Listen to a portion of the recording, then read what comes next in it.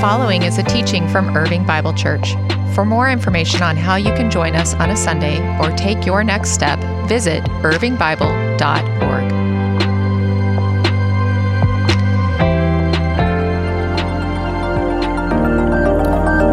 Well, good morning. It's great to see all of you. To settle the earlier dispute, think that maybe, just maybe, fall begins when Barry wears flannel on a Sunday. How about that? I may have started a little early this year. So if you're new around here, we're so thrilled you're with us. Thank you to all of you who braved the rain and came out this morning. And good morning to all of you who are safe and dry at home that have joined us online. We're so glad that you're here. If you have your Bible, grab it and let's go to Revelation chapter 2. This morning we'll be in Revelation, that strange and beautiful book at the end of our Bibles, the last book of the Bible, Revelation chapter 2. On a cool spring day, around the year 155 AD, an old bishop was led out before a giant crowd assembled in an arena. The Bishop Polycarp. And as Polycarp was led into the arena, he heard a voice from heaven saying to him, "Take courage, Polycarp, and play the man." He was led out into the arena and he was commanded by the magistrate to declare, "Kaiser Kyrios, Caesar is Lord." To spare your life, all you must do is declare, "Kaiser Kyrios, Caesar is Lord." And Polycarp said, "I will not do what you advised me to do." The magistrate indignantly responded back to Polycarp and said, "This is your opportunity to spare your life. Curse Christ and live." And Polycarp said, 86 years I have served him, and he never did me any wrong. How can I blaspheme my king who saved me? The magistrate replied, "Don't you realize that I can have you thrown to the wild beasts?" Polycarp said, "Call them." He said, "I could have you burned on the pyre of flames." And Polycarp replied and said, "The fire you threaten burns but an hour and is quenched after a little. For you do not know the fire of the coming judgment and the everlasting punishment that is laid up for the ungodly. But why do you delay? Come, do what you will." And then in this account we read, "Straightway then they set about him the material prepared for the pyre. And when they were about to nail him to it, to nail him in place, to burn him on the pyre, he said also, 'Leave me as I am. For he who grants me to endure the fire will enable me also to remain on the pyre unmoved, without any security that you desire from the nails.' And then as they began to light the wood, he prayed and he said, 'Father, I bless thee because thou hast deemed me worthy of this day and hour to take my part in the number of the martyrs, in the cup of thy Christ. May I be received in thy presence this day as a rich and acceptable sacrifice.' And his body was consumed by the flames." Such remarkable courage in the face of suffering. That begs the question for us, where do you find that kind of courage in the face of suffering? Well, that's the question that we're gonna ask and answer today as we look here at the words of Jesus to the suffering church in the city of Smyrna. We are in the second week of this sermon series that we're calling This Beautiful Mess, where we're just acknowledging the reality that all of us know, that all of us have experienced in some way or another, that the church is beautiful, but she's messy. That likely all of us in some way have experienced the church at all her beautiful best, that we've experienced the sense of connectedness and belonging that we experience in the body of Christ, that we've experienced the church at her best, serving the needs of the vulnerable and the weak, the marginalized, the broken. That we've experienced the church at her best in those moments that we gather together where our heart is beating out of our chest as we engage together in passionate worship. And yet we've all likely experienced the messy part of church, the pain, the disappointment. The church is beautiful, but she's messy. And over the course of these weeks, we're studying the words of Jesus to these 7 churches scattered around the ancient Mediterranean world. Churches that were a lot like ours, churches that were beautiful but messy.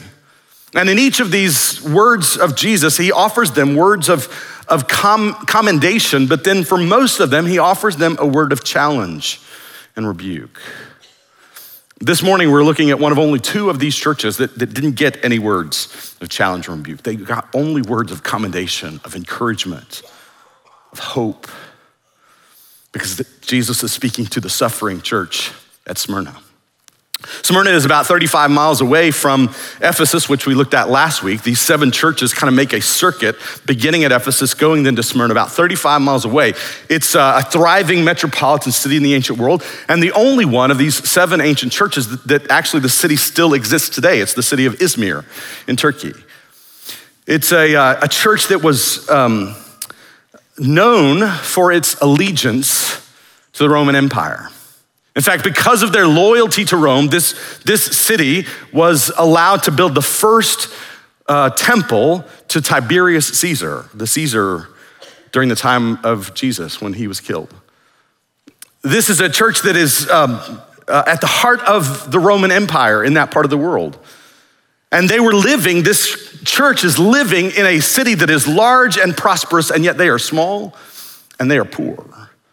And they are suffering persecution because they live in an empire that is doing everything it can to pull them apart.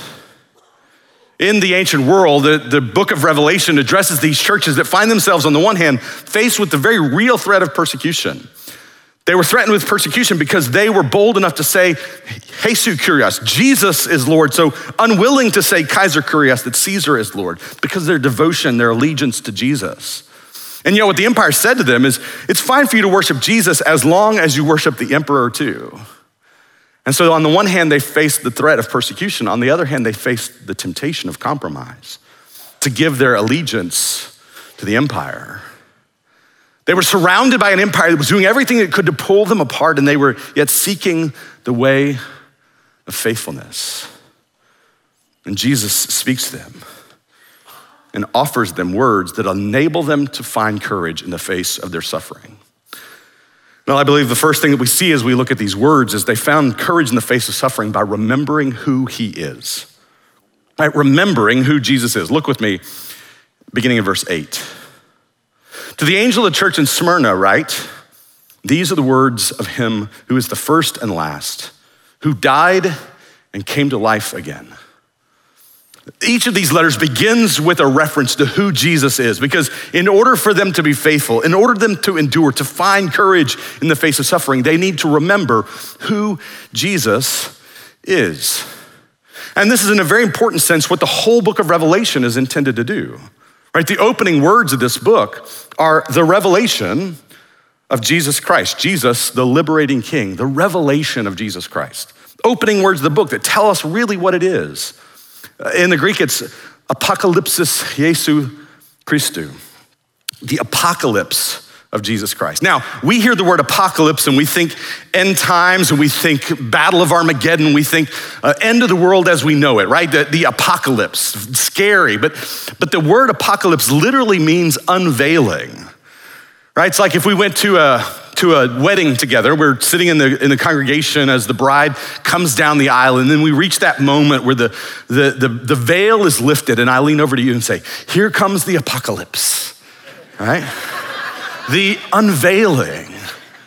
And we find right at the beginning of this book, this is the unveiling, the revealing of Jesus Christ, to remind these churches in the midst of empire that is trying to pull them apart, to remind them who he is. And here, the church of Smyrna is reminded he is the first and the last, the beginning and the end, the highest and the greatest. The empire wants you to say Kaiser Kyrios, but you can't, because there's only one Lord, and his name is Jesus.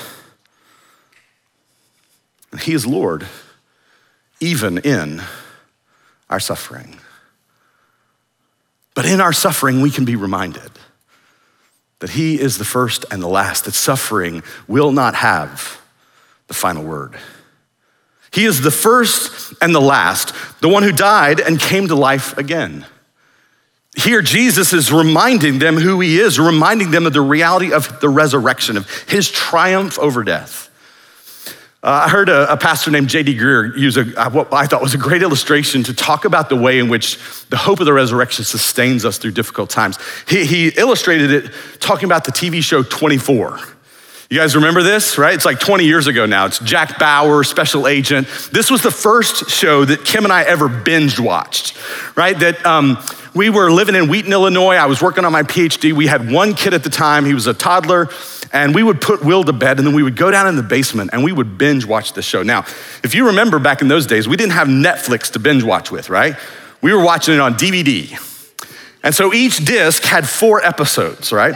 And we would go down in the basement after we put Will to bed, and we would watch 4 episodes. Each episode, an hour, right, in real time of this 24-hour season. And we would watch those 4 episodes, and each one ends with a cliffhanger. What's gonna happen next, right? And Blockbuster closed at like 11 o'clock, and it would be like 10:46, and I'm like, I know that I can make it there and get the disc before they lock the door, right? So I would rush back home, and we would put the disc in and watch at least the next episode, right? Because we were so sort of drawn into the drama of the story.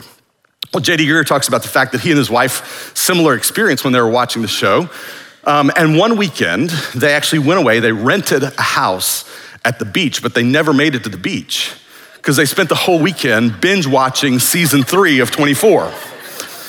But he says, here's the deal. He says, there's this moment in season 3. I'm sorry, it's a spoiler alert. It's been 20 years, okay? I can get away with this. He says, there's this moment in season 3 as you're coming to the end of the season where Jack Bauer dies, right? And that's like, end of story, right? Show's over. The hero is dead. But he said, here's the thing. I had already bought the DVDs for season 4, and his picture is right there on the cover, right? So when things are at their worst, when it's at its darkest, when you think the hero is dead, you know, I've seen his picture on the cover. He's coming back, right? And that is true for us in our moments of struggle, in our moments when things are at their worst. We remember his picture's on the box, right? He has triumphed over death. Remember, Jesus says, I am the first and the last, the one who died and came to life again. And you find courage in the face of your suffering by remembering who I am. And I'm with you. Second, I think we find courage in the face of suffering by remembering where he has been. Right? Remembering where Jesus has been. Look with me in verse 9. Jesus says, I know your afflictions and your poverty, yet you are rich. I know about the slander of those who say that they are Jews and are not, but are of the synagogue of Satan. Right? If you have a physical copy of your Bible with you, I want to just encourage you to circle those 2 little words, I know. Show up twice in this verse, I know. I think those 2 little words are remarkably powerful. And they're remarkably powerful in a couple of different ways. First, think about this. All right? Imagine that you're a part of this little fledgling church in Smyrna. And you show up there on a Sunday morning, gathered with a relatively small group of other believers. You're living through this moment when the church is struggling, when it is small and it is poor and it is being persecuted. You look around and you realize that there's empty seats. Some who aren't there because they've walked away. It was just too much, it was just too hard, and they just walked away. Others who aren't there because they've been arrested, thrown into prison, beaten, some even killed. And you realize that you took a risk just to show up to that gathering on that morning. And then somebody stands up in front of the congregation and begins to unroll a scroll and read these words from Jesus himself to you, to your congregation. And I have to imagine that person who was standing before that congregation reading those words, that got a big lump in his throat and tears in his eyes when he got to those two little words.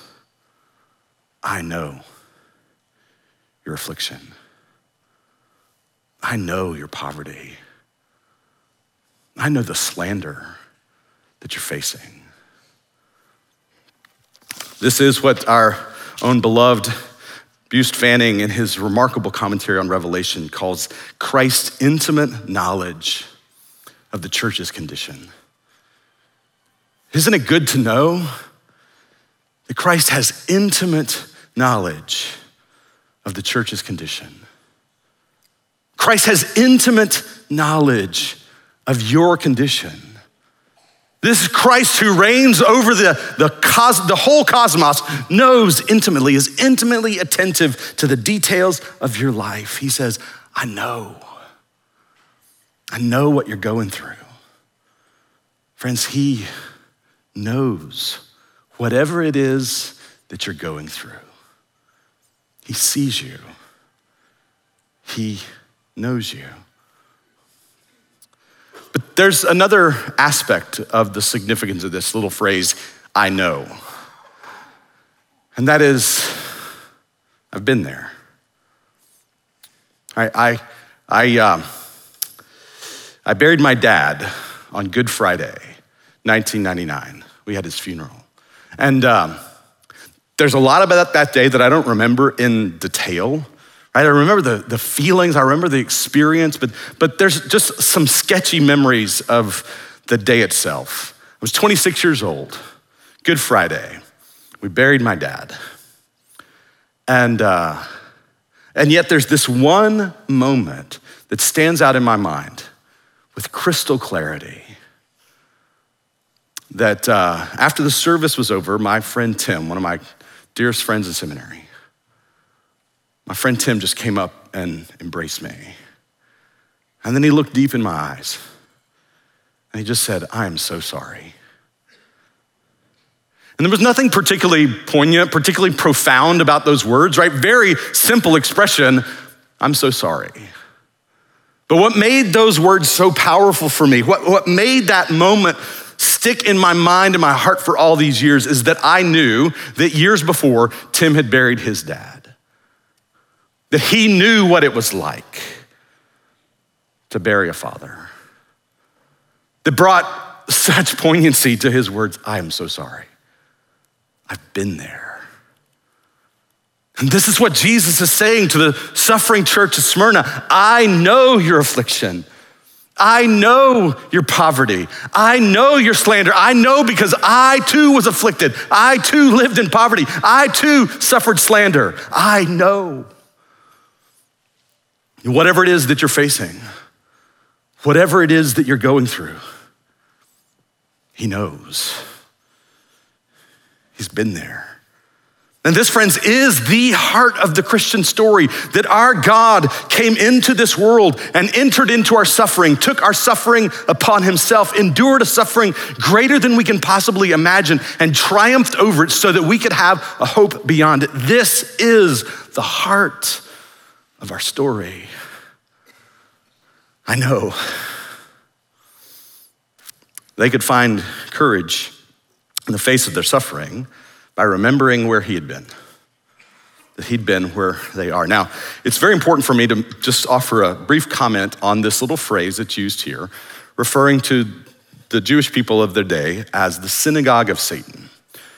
Tragically, in the course of Christian history, this little phrase has been used to justify anti-Semitism. It's been used as though what Jesus is saying here is that all the Jews are the synagogue of Satan, and this is not what's going on here. That it's important to recognize that what's happening in Smyrna at this time, in this day, is that again, everyone was expected to offer worship to the emperor, to worship Caesar, Kaiser Kurios. The only ones who got an exception to that, who didn't get persecuted by the empire despite their unwillingness to worship Caesar, were the Jewish people. because the Jewish people were an ancient people, were an ethnic people, and the Roman Empire knew that they really weren't much of a threat. And then along comes this Jesus movement, born out of Judaism, and claiming that Jesus was the true Lord and Israel's true Messiah. And what was happening is that as the church, as the Christians began to be persecuted for their claim that Jesus is Lord and Caesar is not, the Jewish people of their day were quick to say, they're not us, and to point out who they were. And so what was happening in Smyrna is some of the pressure, some of the persecution that these Christians were facing was because of the people that were there in the synagogue saying, they're not with us. And that's what's being alluded to here. But there's nothing anywhere in the Christian story, in the Christian Bible, that justifies any kind of sentiment of anti-Semitism. That our story is that God took on flesh as a Jewish man. And that every book that we have in the Bible, almost without exception, and we're not even sure about that, is written by a Jewish man. That there is nothing anywhere in the Bible that justifies the sentiment of anti-Semitism. And tragically, it's part of the church's history at points along the way, but that we have to acknowledge is wrong and is a blight on our history in that regard. Make sense? I feel like it's important just to acknowledge the way in which this little phrase has tragically been twisted by some in the past. So, back to the main thrust of the sermon. How do we find courage in the face of suffering? We remember who he is. We remember where he's been. And then finally, we remember what's ahead. Look with me at verse 10. Verse 10. Do not be afraid of what you're about to suffer. I tell you, the devil will put some of you in prison to test you, and you will suffer persecution for 10 days. Be faithful, even to the point of death, and I will give you life as your victor's crown. The first thing Jesus says to them is, do not be afraid. Do not be afraid. Do not be afraid. And friends, I think that this admonition of Jesus that we find here and that we find multiple places through the remainder of the Bible is a very timely word for the church in America today. As we find ourselves living in a moment surrounded by an empire that's trying to do everything it can to pull us apart, to be reminded the word of Jesus to us is, do not be afraid. And that it's important that we remember that you have politicians and pundits on both ends of the political spectrum who are peddling in fear. It's what generates advertising revenue. It's what drives up post clicks. It's what fuels the partisan animosity that we experience all around us. And it's what drives people out to vote. But we need to be reminded that while politicians and pundits peddle in fear, Jesus does not. And his word to us as his people today is, do not be afraid. Do not be afraid. To the church of Smyrna, he says, do not be afraid of what you are about to suffer. It's bad and it's gonna get worse. It's gonna be difficult. He says, you will suffer persecution for 10 days. Now we hear that and we kind of go, 10 days, week and a half, that's not so bad, right? That's not what actually is happening here. We need to be reminded that the genre of the book of Revelation is filled with all kinds of symbolism and imagery, and often when we see numbers in the book of Revelation, those numbers function more like adjectives than they do like concrete count on your fingers, right? That a number has some kind of symbolic significance. And so when Jesus says here, 10 days you will suffer, I think what's being communicated is that this suffering represents a definite but limited period of time. You're gonna suffer, and you're gonna suffer from a definite but limited period of time. Your suffering has an end date. I don't know about you, but I get a little freaked out by expiration dates, right? Like if the milk is in the fridge and it's been there for a while and it's getting close to that, like if it's a couple of days away from the expiration date, I don't mean past it, I mean on this side of it, I'm already getting nervous and not quite sure I wanna have anything to do with it.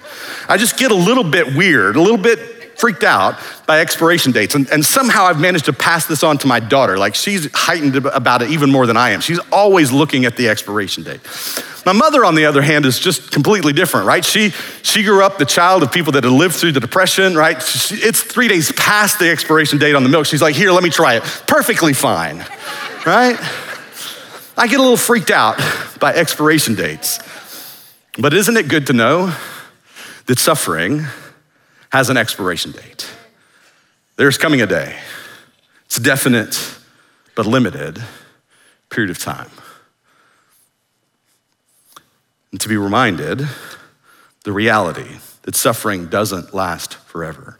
And then Jesus says, I will give you life as the victor's crown. This image of the crown here, don't think like gold crown with jewels on it. Think like a wreath. This was the kind of crown that would be given to a runner at the end of a race. If you have run the race, if you have endured and you have been the victor, you've won the race, you come to the other side and you get the victor's crown. And Jesus says, if you run with endurance, if you run faithfully, if you persevere, that at the end, I will give you the victor's crown, and the victor's crown I will give you will be life. Real life, full life, joy-filled life, succulent life, forever life, eternal life. This is the gift that I will give you as your victory. It's the call to endure by looking to what lies ahead. And he says in verse 11, whoever has ears to hear, let them hear what the Spirit says to the churches. The one who is victorious will not be hurt at all by the second death. You see, Polycarp knew that there was life beyond those momentary flames, and that life that was held up for him was safe and secure, was a place that no harm could befall him, that no suffering could ever touch him. A life without affliction, without poverty, without slander. And he found courage in the face of his suffering by remembering who Jesus is, by remembering where Jesus had been, and by remembering what lay ahead. Now, what I didn't mention to you at the beginning when I told you about Polycarp is he was actually a disciple of the Apostle John. That when Polycarp was a young man, that John was his mentor.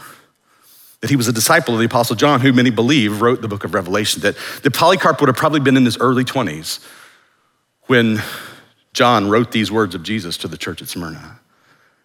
And that in his old age, all those years later, he would become the bishop of that church. Polycarp, bishop of Smyrna, who found remarkable courage in the face of suffering by remembering who Jesus was, the first and the last, the one who conquered death.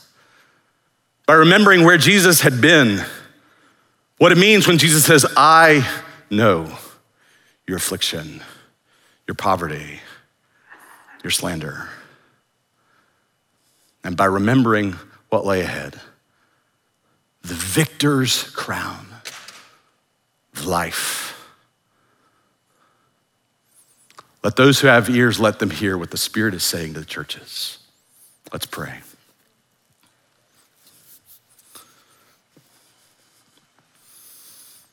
Our Father, we thank you for the hope that is ours in Christ because of who he is and what he has done, and the hope that he has secured on our behalf, that enables us to face whatever comes our way. And God, I pray for any who are here this morning who are in a season of suffering, that today they might find courage in these words from Jesus, that you would minister to their hearts in these moments of response. And God, for any who are here that have never trusted in Christ and therefore are uncertain about their hope for the future, that today might be the day that they would yield to you, that they would trust in Jesus and what he has done on their behalf, embracing the gift of forgiveness and the hope of life eternal. And so now, Lord, we pause before you to reflect on our hearts, reflect on our lives before we come to these elements of communion to remember. we examine ourselves to see if there's anything that we need to name before you this morning before we partake. So I give you this time of quiet reflection now. And our Father, we thank you for the grace that you lavish upon us in the Lord Jesus.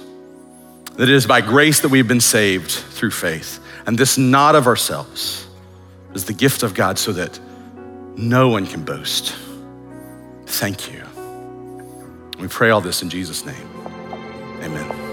Thank you for listening to this teaching from Irving Bible Church. For more information on how to join us on a Sunday or take your next step, visit irvingbible.org.